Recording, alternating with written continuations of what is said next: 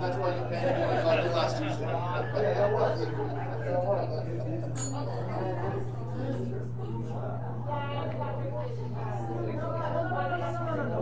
We don't have, we reserved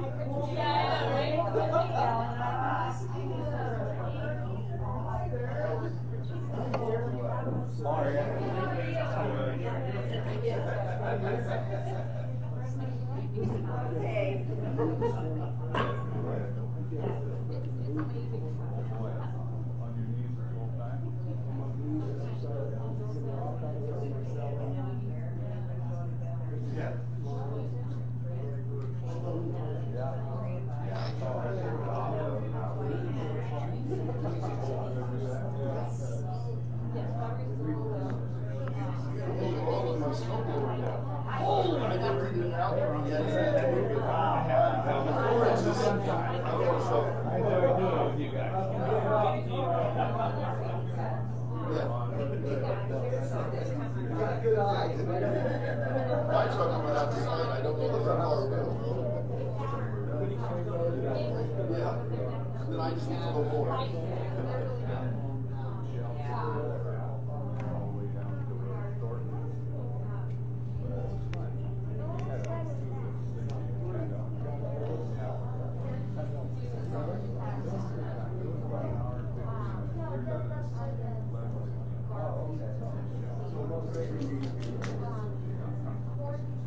How far did you make it?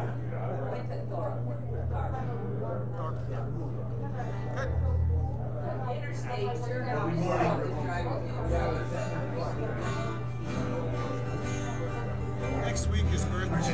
For all the God's done in our lives. You're able to stand with us today as we worship. Okay. Celebrate His grace, His mercy, His power. Who breaks the power of sin and darkness? Whose love is mighty and so much stronger? The King of glory, the King above all kings.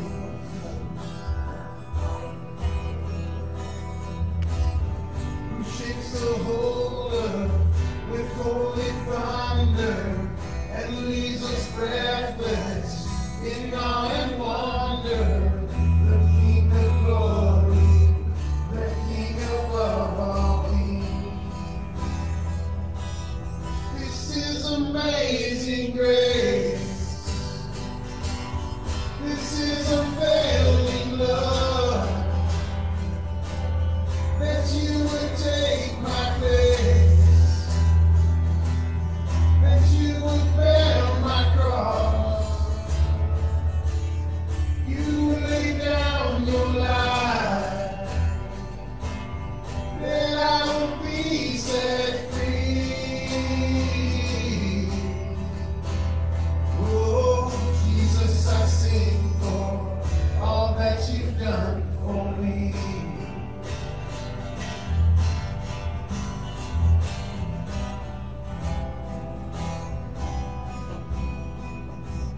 Who brings our chaos back into order? Who makes the orphan a son and daughter? The King of glory, the King of glory, who rules the nations with truth and justice, shines like the sun in all of its brilliance. The King of glory, the King above all kings. This is amazing grace. This is unfailing love. That you would take my place. That you would bear my cross. You lay down your life. Then I would be set free.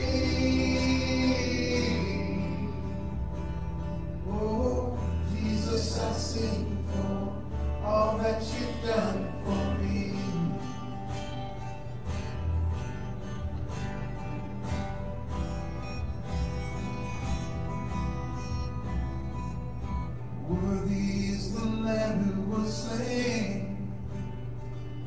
Worthy is the King who conquered the grave. Worthy is the Lamb who was slain. Worthy is the King who conquered the grave. Worthy is the Lamb who was slain. Worthy is the King who conquered the grave. Worthy is the Lamb who was slain. Worthy, worthy, worthy. This is amazing grace. This is unfailing love. That you would take my place. That you would bear my cross. You laid down your life. That I would be set free. Oh, Jesus, I sing for all that you've done for me.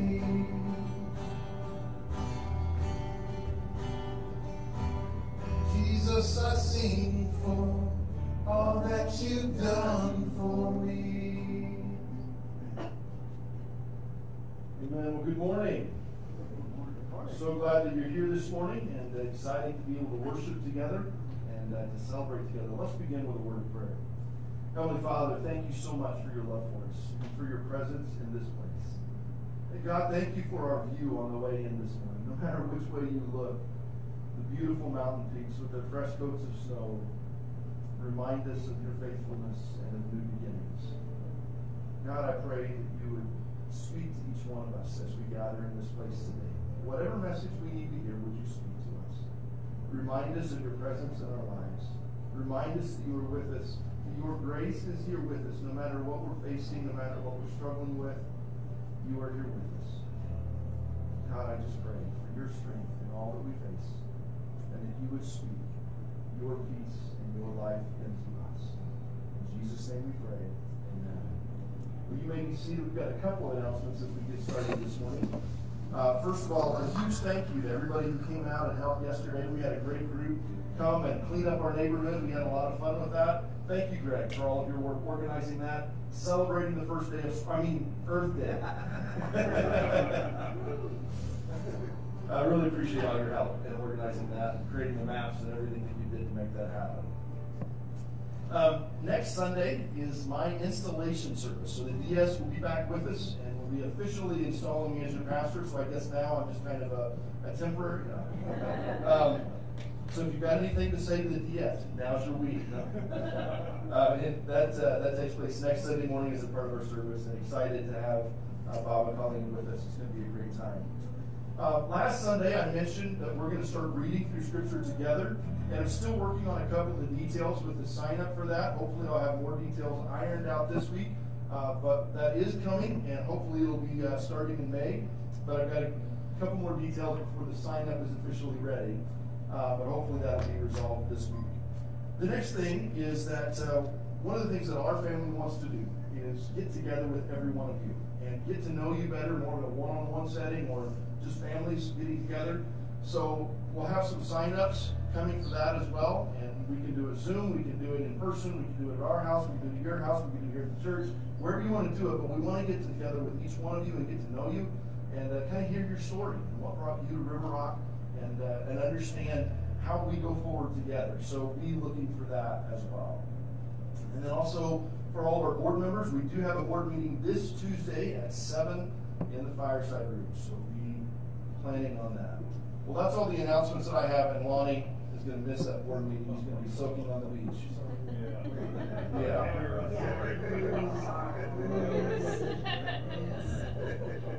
I just can't understand why you want the beach when you got this view. I just don't get it. Right? That's enjoy yourself. Well, we're excited to be able to worship together. So let's stand as we continue to worship. In Romans 8:11, in one translation, it says, "The Spirit of the one who resurrected Jesus from the dead lives inside of you, that you can be sure that he who raised him will cast the light of life into your bodies through the life-giving power of the Spirit residing in you. Jesus' power is inside of us. And that's what this next song is about, is declaring that, yes, his name is power. But the only way to walk through life is with that power inside of us and that recognition of his power inside of us. So let's just sing together.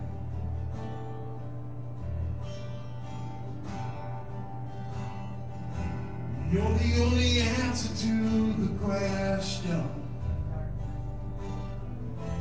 You're the only right among the wrong. You're the only hope among the chaos. You are the voice that calls me on, louder than every lie, my sword in every fight. The truth will chase away the night. Your name is power over darkness, freedom for the captives, mercy for the broken and the hopeless. Your name is faithful in the battle, glory in the struggle. Mighty and will let us down or fail us. Your name is power. Your name is power.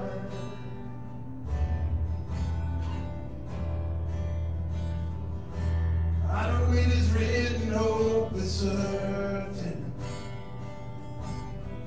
I know that the word will never fail.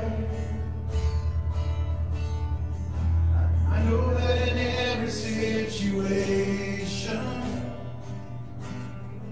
you speak the power to prevail. Louder than every lie, my sword in every fight.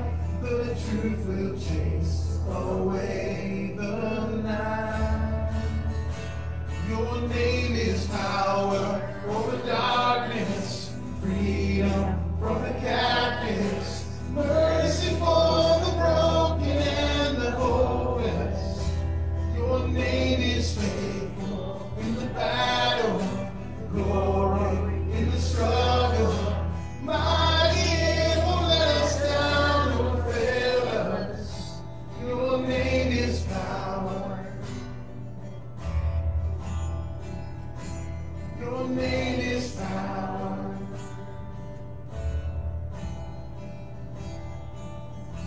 When you speak, you scatter darkness. Light arises and heaven opens. Holy Spirit, let us hear it. When you speak, the church awakens. We believe the change is coming. Holy Spirit, let us see it. When you speak, you scatter darkness. Light arise and heavens open. Holy Spirit, let us hear it. When you speak, the church awakens. We believe the change is coming. Holy Spirit, let us see it. Your name is power over darkness, freedom for the captives, mercy for the broken and the hopeless. Your name is faithful in the battle, glory in the struggle. Mighty and won't let us down or fail us. Your name is power over darkness, freedom for the captives, mercy for the broken and the hopeless. Your name is faithful in the battle, glory in the struggle. Mighty and won't let us down or fail us. Your name is power. Your name is power. Your name is power.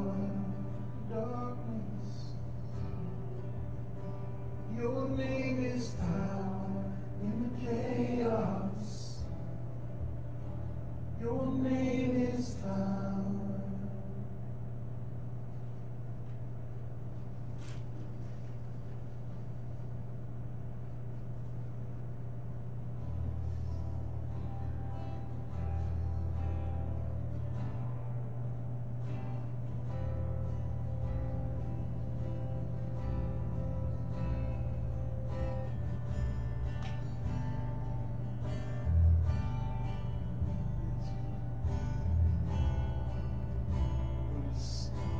Stand before you as we worship you, God, with our arms and our hearts open to you and what you want to speak to us.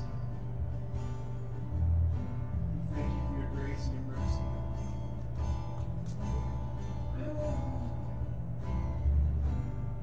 Let our lives just be poured out before you, God. Take all I have in these hands and multiply, God, all that I am, and find my heart on the altar again. Set me on fire, set me on fire.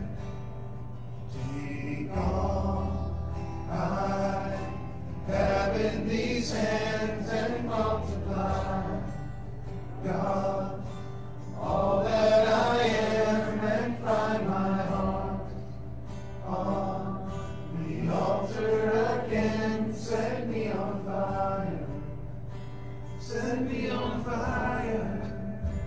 Here I am, God, arms wide open,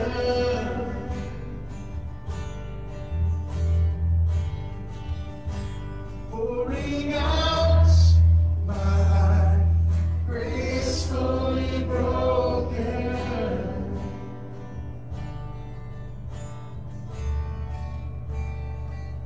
My heart stands in awe of your name. Your mighty love stands strong to the end. You will fulfill your purpose for me. You won't forsake me.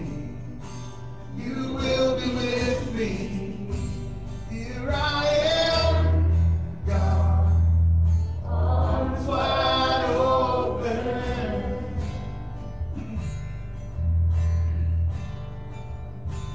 pouring out my life, gracefully broken.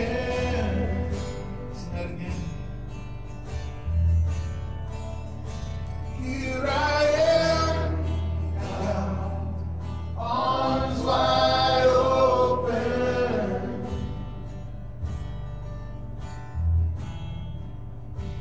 pouring out my life, gracefully broken.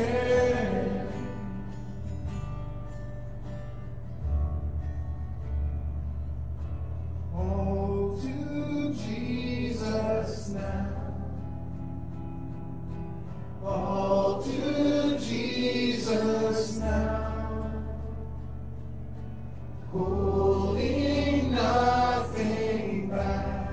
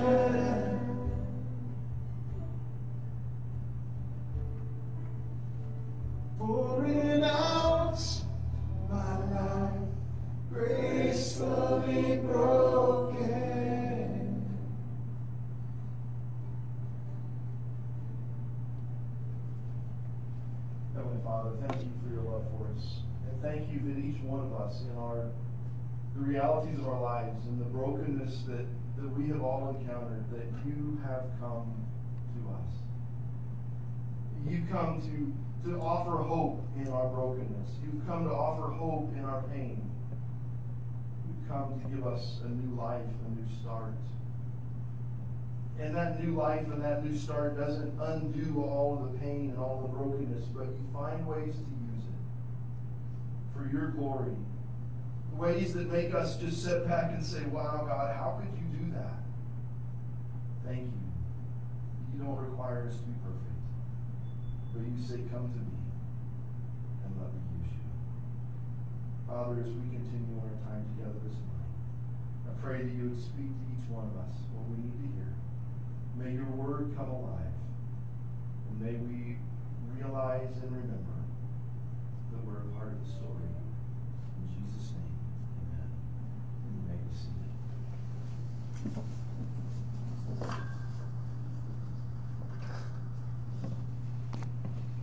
Well, one of the things that I have enjoyed doing as a pastor and as a part of my sermon prep is kind of getting out in the middle of nowhere and finding an opportunity to be alone with nature, alone with God. And one of the things that I struggled with in my last pastor, honestly, in the city there wasn't as many places that you could go and park and get away. My first pastor, I actually had a farmer with about 1,200 acres, and he said, wherever you can get to, go and have fun, enjoy. And I loved that, and he only had to pull me out with a tractor a couple of times. But this last week on Friday, I was able to take some time and just get out to Three Forks, and it was busier than I think I wanted it to be, but just to get out and see the headwaters of the Missouri and watch as the water flowed, as actually the water kind of fights with each other as the Jefferson and Madison come together. It's kind of interesting to watch that water fight with each other. But it was a peaceful place, and I was able just to kind of come down from all of the anxiety and all of the adrenaline that our family has been feeling as we try to get settled in, and just let that peace wash over me. And as I was sitting in Three Forks, I was remembering just the significance of this place for Lewis and Clark. It's interesting that this place, of all the places that Lewis and Clark visited, this seemed to be the one place that Lewis craved the most a conversation with Thomas Jefferson. It's interesting that as you pull into the park there's actually Thomas Jefferson's words to Lewis of find the navigable water route, the headwaters of the Missouri. But you just, as you read through the Lewis and Clark story, you sense the significance of this place on the journey. A part of the significance is that this is the place that Sacagawea told the captains that this is where she had been kidnapped by the Hidatsis. That this was the place where she had been ripped from her family and everything that she knew and taken somewhere else. It's also the closest that Lewis and Clark come to a recorded disagreement between them. It's amazing to think that these two men, traveling all the way from St. Louis to the Oregon coast, do not have a written disagreement, and none of the men in their journals record a disagreement between the two captains. This is the closest place that we see a disagreement between the two. And it's actually interesting. Lewis passed away before the journals were published, but Clark was the one who actually published them, and Clark changed the wording on Lewis's journal as to what took place at Three Forks. Clark had been leading the way. He actually got to Three Forks ahead of Lewis, and he gets there and his feet are bloodied from the prickly pears and from the grasses that have been cutting his feet, and he tries to walk in the water and the rocks cut his feet and they cut through the moccasins. His feet are bloodied and just a mess, infected. Lewis reports that he had a tumor on his foot. It was just so swollen. And when Lewis catches up to Clark at Three Forks, Lewis says, why don't you sit and wait and rest and let me go ahead, try to find the Shoshones. You just hang tight. And Clark insisted, and Lewis originally wrote in his journals that he relented and allowed Clark to go ahead. Clark edited that out and just put that Clark was insistent that he be the one to go on. So this is the closest thing to a disagreement between them on the entire journey. But I get a sense that as Clark went on and as Lewis waited, this desperation that he had to have a conversation with Lewis, or with Jefferson rather. Now, Lewis grew up in the shadow of Monticello. He grew up across the valley from Thomas Jefferson's home. Jefferson was much older than Lewis and was in the Revolutionary War with Lewis's father, who was killed, not in a battle, but by trying to cross the river at too cold of a time of the year, and he died from the illness that he caught. But Jefferson really took Lewis underneath of his wings and kind of discipled him as an American. What does it mean to be an American? Lewis had a great military career, and in his military career, he was elevated to the role of paymaster. So he traveled all across the frontier, issuing pay for the soldiers. And that was the reason that he became Thomas Jefferson's personal secretary. Because when Jefferson took over as president, it was a very contentious transition of power. I think there were 37 ballots of the Electoral College before they finally consented that Jefferson had won the presidency. And there was a strong contingent in the early days of our nation's history that wanted to split America off and let the Appalachian Mountains be the dividing line between one nation and another. In those days, the vice president was not chosen by the president, but was chosen by the second number of votes. So Aaron Barr won the vice presidency. And so the move in those who disagreed with Jefferson was that they would follow Barr and make everything west of the Appalachians their country, and everything east of the Appalachians would be Jefferson's. That was what was moving. So Lewis, as paymaster, had been traveling around to all of the military installations, all the military camps, and he knew the political alliances of every officer as he paid them. And so Jefferson, when he finally got to the White House, he said, Lewis, come here, you're going to be my personal secretary. One of the first things that they did was that they set up a list of who Jefferson could trust and who needed to be discharged from the military. But then, after that task was done, Lewis lived in the White House with Jefferson. Jefferson was widowed by this point, and Lewis was his #1 companion. Every night they would entertain guests, and they would have conversations. And after the guests would go home, Jefferson and Lewis would talk about the American West and what was out there. What was beyond the Mississippi River? What was out there? Jefferson had the best library of anybody on the East Coast of what the American West looked like. It was all wrong, but he had the best library. They said the woolly mammoths still roamed out here. It's buffalo. It's not the woolly mammoth. There's a difference. They believed that the lost tribes of Israel were on the Western Plains. That they believed, and it's in the historical record, that they were going to find Jewish people. So looking back at Jewish history, there were 12 tribes of Israel. At the time of exile, when Israel was destroyed, 2 of the tribes came back to Israel, 10 of them never returned.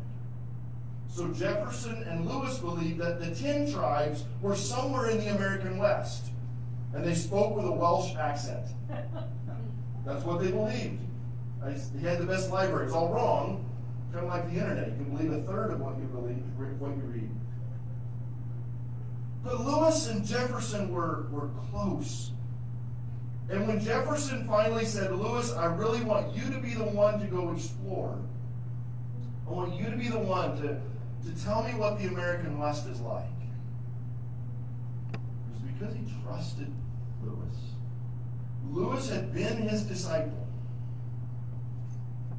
But at this point, when Lewis and Clark reached Three Forks, Lewis was starting to realize that everything that he and Jefferson had talked about had been wrong. If only he could have one more conversation.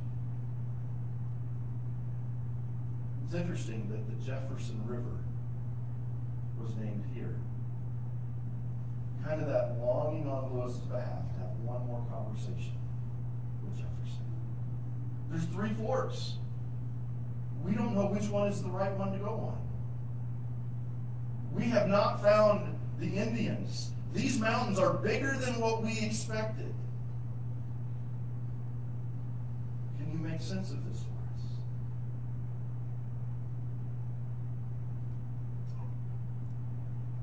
We sense that desire for that last conversation.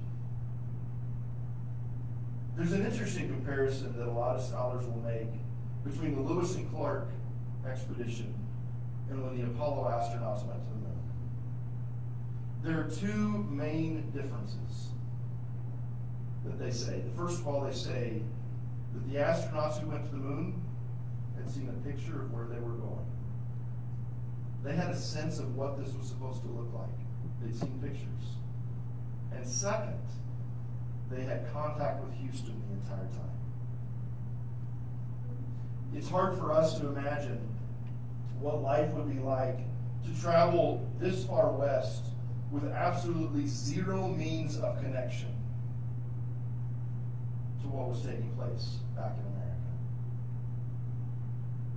As my view was this beautiful view, but I kept seeing these goofy telephone poles and electric lines. It's like, it'd be a great picture if it weren't for these things. And yet they're the means that allow us to stay connected with the rest of our world. It reminded me of the story of Jesus and his disciples. As Lewis longed for that last conversation with Jefferson to clarify what he should do now, Jesus did not leave his disciples wondering as to what they were going to face and how they were going to face what was going to unfold. I've talked about the fact I believe discipleship has four components: a personal relationship with Jesus Christ, living together in covenant community, studying Scripture together, and living lives of service to others. The first one, living in a personal relationship with Jesus Christ, is probably the most confusing, and yet it's the one that Jesus invested most of his time, his earthly ministry in. And especially the last hours of his life on this earth. He invested in communicating to his disciples exactly what this was going to look like. You have your Bibles open up with me to John chapter 15, starting with verse 1. The setting for this passage is that Jesus is gathered with his disciples in the upper room. And they've spent time celebrating the Lord's Supper. They've spent time as Jesus prepared them to be his people in a world that was going to go absolutely haywire in the next few hours. Jesus started this evening by washing their feet. He spent time talking with them. He spent time investing with them. John records that he was laying on Jesus' breast. He was comfortable with Jesus that night. And after they'd had their meal, Jesus said, "It's time, let's go." Judas went his way, and Jesus and the 11 went another way. And they walked across Jerusalem to a garden that was probably pretty well known to them. And as they walked past the temple, gleaming in the moonlight, would have been full moon because it was Passover, the temple building was covered in plated gold. It was absolutely gleaming, shining. And at the top of the temple, Herod had installed a huge golden grapevine. And it ran along the top of the temple with huge golden grapes hanging down from it. And Jesus and his disciples undoubtedly had seen that grapevine as they traversed across Jerusalem and as they made it to the garden. And Jesus used that as a jumping off point to say, let me talk to you about the vine. So he says this, I am the true vine, and my Father is the gardener. He cuts off every branch in me that bears no fruit, while every branch that does bear fruit he prunes, so that it will be even more fruitful. You are already clean because of the word I have spoken to you. So remain in me, and I will remain in you. No branch can bear fruit by itself. It must remain in the vine. Neither can you bear fruit unless you remain in me. I am the vine, and you are the branches. If a man remains in me and I in him, he will bear much fruit. But apart from me, you can do nothing. If anyone does not remain in me, he is like a branch that is thrown away and withers. Such branches are picked up, thrown into the fire, and burned. You remain in me, and my words remain in you. Ask whatever you wish, and it will be given you. This is to my Father's glory, that you bear much fruit, showing yourselves to be my disciples. As the Father has loved me, so have I loved you. Now remain in my love. This illustration that the disciples would have fully understood because they lived in an agricultural world was an illustration that spoke to them of what it means to stay connected to Jesus in the chaos that's getting ready to unfold. Now, the crazy things about the disciples is they were kind of like us. They heard what Jesus said, but they didn't hear it. They heard Jesus talking about the fact that he was going to be crucified, but they didn't hear it. It didn't make sense. They were thinking power, and Jesus is thinking suffering. They didn't hear what Jesus was saying. But in this moment, as everything is about to break open, Jesus tells his disciples, here's what it means to stay in relationship with me. A very powerful, a very simple illustration. The vine. Now, the vine spoke to the disciples partially because the vine was the representation of the nation of Israel. We see this illustration used throughout the Old Testament, that Israel was the true vine and God was taking care of his vine. That they were to bear fruit, God's fruit. They were to be his prized possession. That's why it was placed at the top of the temple. But it also made sense because they'd all been around vineyards their entire lives. They knew what pruning season was. They knew what it was to see the branches stacked up ready to be burned. And they knew what it was for the branches to stay connected to the vine. What Jesus is saying here, the two key phrases that he uses, is remain and love. Now, the first of these, remain, is an interesting concept. It's remain as you're going. Well, that doesn't make sense, but it does. Because it's relationship. The vine continues to grow, but it maintains, the branches maintain their connection to the vine as they grow. Because as soon as they disconnect from the vine, the growth is over. One of the best illustrations that we see, and it's used in both Old and New Testament, is the illustration of marriage and how this remaining is like marriage. Marriage is this coming together and staying together through thick and thin, through everything that happens. It's not always easy, but it's that staying together. I've learned a lot about life through marriage. Janelle and I just celebrated, was it 22 years of marriage? And I've grown a lot over 22 years. I could not have been a pastor 22 years ago. It took me a while. It took her a while, should I say. But marriage has been one of those relationships that you just have to keep growing together. It's challenging. After 22 years, I know every one of her buttons, and she knows every one of mine. And we work really hard to not push them, but sometimes you can't help it. Sometimes she still picks up my glass and puts it away before I'm finished using it. But in this illustration of marriage that Jesus uses, that Paul uses, that it's a mystery of staying connected, even though you're very different, you're staying connected to one another. You're remaining together, even though everything is chaotic around you. And even though sometimes that chaos is between you, you're staying connected. But you know, we've all seen marriages without love. We've all witnessed what it looks like for people to stay married and they don't love each other, and it's miserable for them and everybody around them. But Jesus is not calling us to that kind of a remaining. He's calling us to a remaining in his love. And that's different. But it's interesting here that when Jesus is using the word love, he uses a word that the disciples probably would have struggled to understand. There were three main words for love in Jesus' day. The first of which was eros, which was an erotic love. That was the husband and wife love. And then there was phileo, which was the brotherly love. But neither one of these really depicted what Jesus was trying to communicate to his disciples.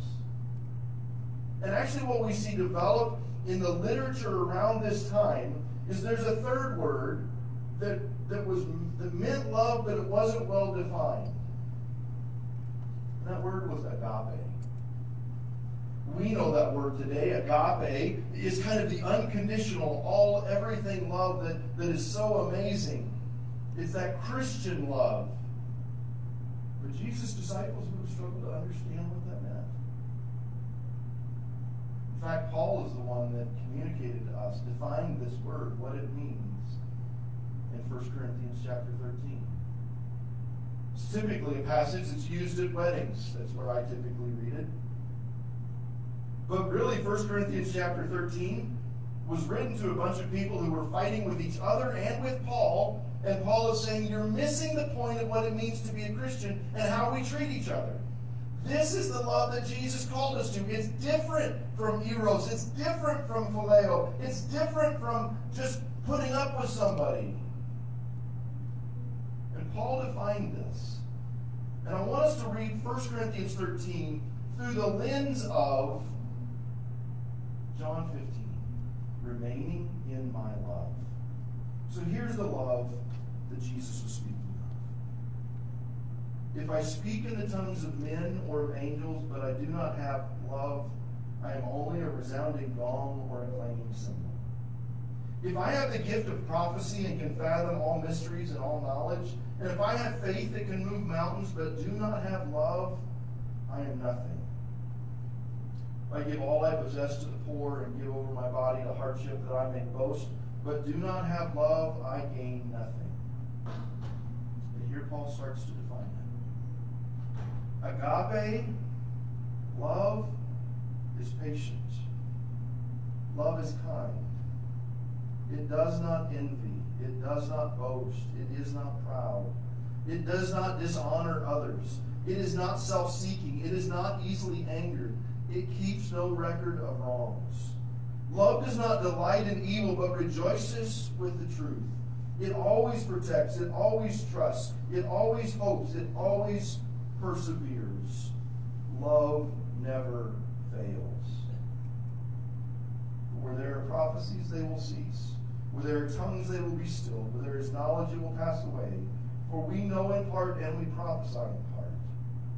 But when completeness comes, what is in part disappears. When I was a child, I talked like a child. I thought like a child. I reasoned like a child.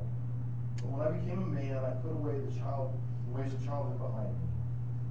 For now we only see a reflection as in a mirror, but then we shall see face to face. Now I know in part, then I shall know fully, even as I am fully known. Now these three remain, faith, hope, and love. But the greatest of these is love. When Jesus says he wants us to remain in his love, this is what he's talking about. He's not talking about Hollywood's way of describing love, which is you feel these sparks or these feelings towards someone until you feel them towards somebody else and then you move on. He's not talking about our way of viewing love, that I love my truck, or I love my house, or I love my dog. I say I tolerate the dog. They love the dog. I tolerate the dog. That's not what he's talking about. When Jesus says, remain in my love, he says, remain in my love that keeps no record of wrongs. Remain in my love that cares about who you are, that is kind, that is gentle, that is patient. That perfect example of love. Remain in that. Because that's what the vine is. The vine is our connection to that perfect love. It says, no matter what you're facing, I'm here with you and you're going to make it. Because it's my strength that's giving you what you need to make it through this moment. I think when we use the term a personal relationship with Jesus Christ, we tend to view this more of a transaction than a covenant. We tend to view this as, I do for you and you do for me. And one of the weaknesses, I think, of the church is that we've kind of presented it this way. You've got to be good enough in order to receive God's love and God's grace. The very word grace means something different. And grace means you don't have to be good enough. Grace means you don't have to measure up. It means that it's given to you, regardless of the fact of whether you deserve it or not. But love, remaining in Jesus, says that as we walk in this grace, as we walk in this relationship, we're not stuck in the mess, but God makes something beautiful out of us. You know, Janelle and I are not at all the same people that we were 22 years ago. Thankfully. Because the relationship changes us. As we walk together, there are a lot of things that we both view differently. There are a lot of ways that we do things that is very different. The ways that were raised and now we've figured out how we're going to raise our girls, that's different. But we together have grown in relationship, and we together have become something different than what we were 22 years ago.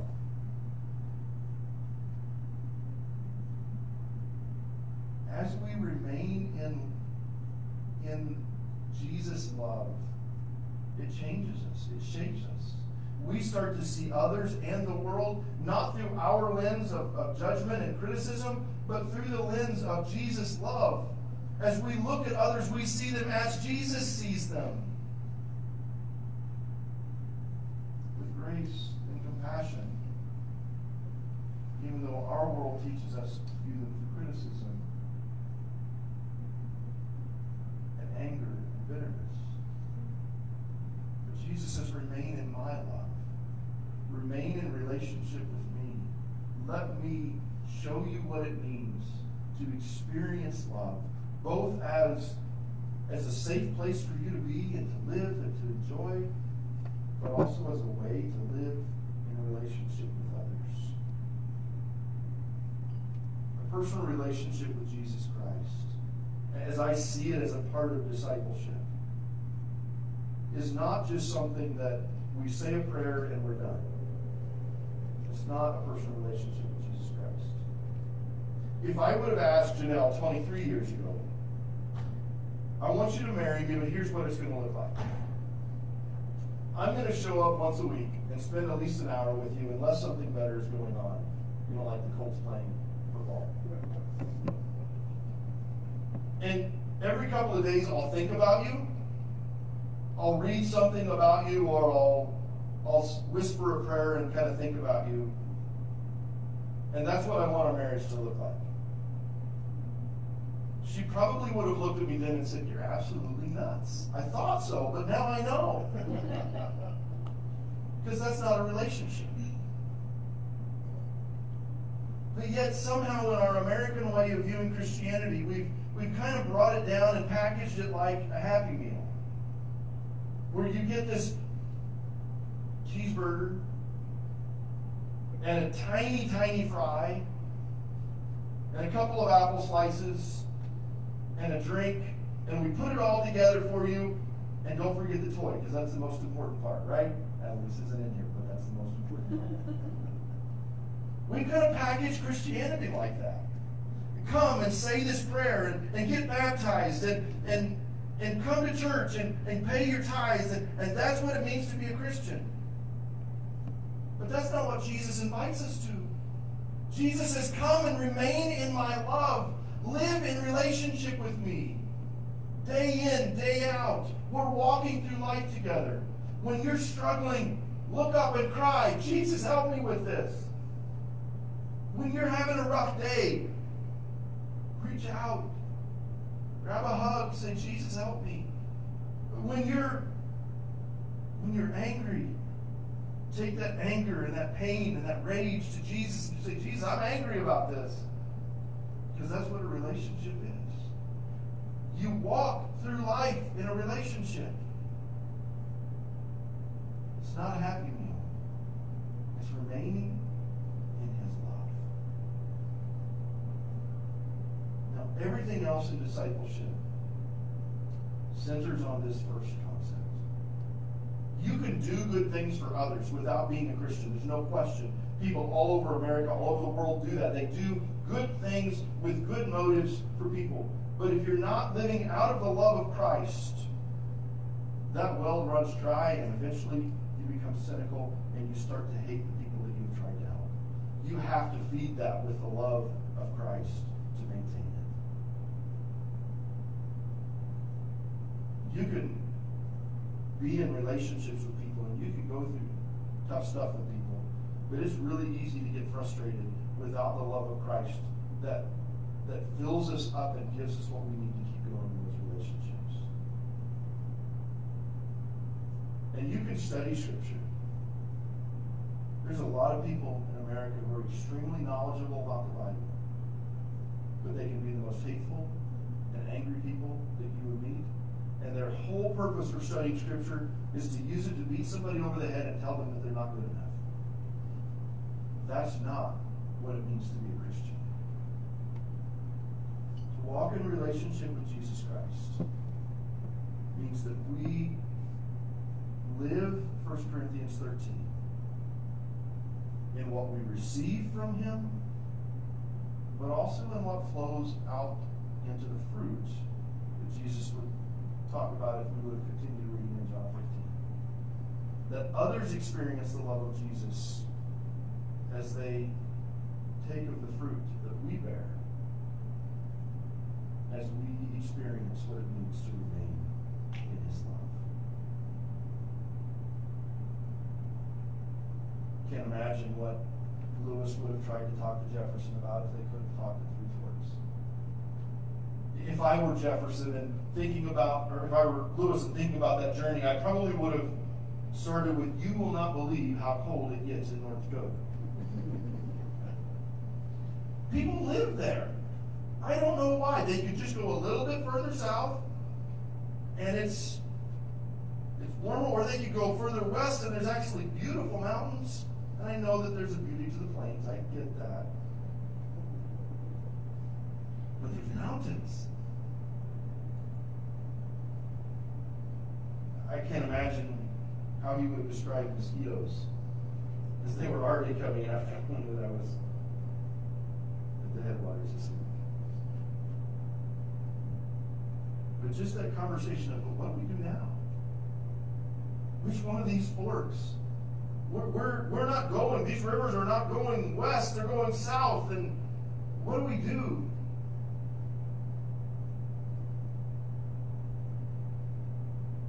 They just kept going, and they eventually made it. This is a miracle in and of itself. But I'm so thankful that Jesus, when he sent his disciples out, he didn't say, go figure it out and do your best. He says, I'm with you no matter what you're facing. If you're having a struggle and you're at a fork in the road and you don't know which way to go, cry out to me because I'm there. Remain in me, and I will give you what you need. Cry out to me because I'm here. He's with us. Jesus does not send us out like Jefferson sent out Lewis and Clark. Jesus travels with us and lives in relationship with us and walks every step, frustrating, exciting, happy, sad. He walks every step with us and invites us to remain in his love. Let's pray together. Heavenly Father, I thank you for this beautiful illustration of the vine. I thank you for the words that Jesus spoke to his disciples.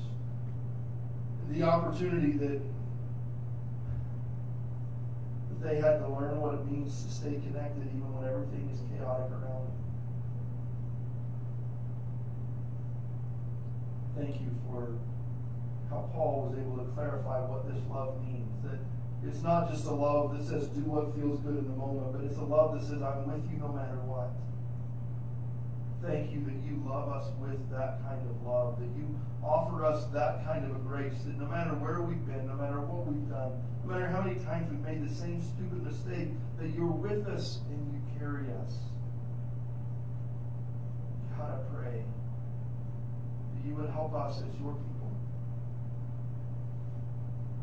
to be reminded of that love and to remain in that love. When things frustrate us, help us to look up to you and remember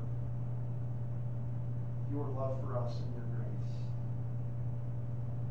When we're frustrated and we don't know which way to go, remind us we just have to ask. And I pray that you will help us all to live closer to you, in relationship with you, in a way that changes us and changes the world around us. Not because we're good enough, but because your love is flowing into us and through us. And that's where we find everything that we need as we remain in your love. In Jesus' name we pray. Amen. Well, with that, you are dismissed. Go and live that love. Experience it, but make sure you share it with others. God bless. You are dismissed.